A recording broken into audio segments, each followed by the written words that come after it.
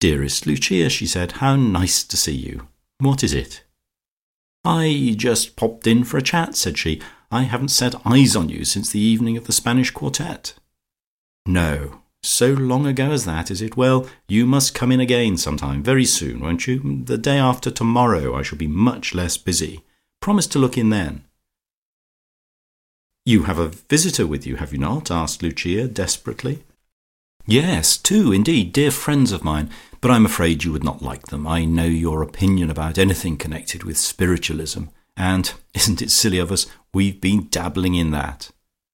"Oh, but how interesting," said Lucia. I am always ready to learn, and alter my opinions if I'm wrong." Mrs Quantock did not move from in front of the drawing-room door. "Yes," she said, "then we will have a great talk about it when you come to see me the day after tomorrow. But I know I shall find you hard to convince." She kissed the tips of her fingers in a manner so hopelessly final that there was nothing to do but go away. Then, with poor generalship, Lucia altered her tactics, and went up to the village green where Piggy was telling Georgie about the script signed Annabel. This was repeated again for Lucia's benefit. "Wasn't it too lovely?" said Piggy. "So Annabel's my guide, and she writes a hand quite unlike mine." Lucia gave a little scream and put her finger to her ears. "Gracious me," she said, "what has come over Riseholme?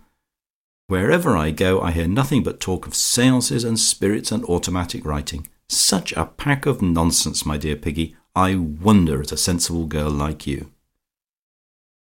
Mrs Weston, propelled by the Colonel, whirled up in her bath chair. "The palmist's manual is too wonderful," she said, "and Jacob and I sat up over it till I don't know what hour. There's a break in his line of life just at the right place when he was so ill in Egypt, which is most remarkable.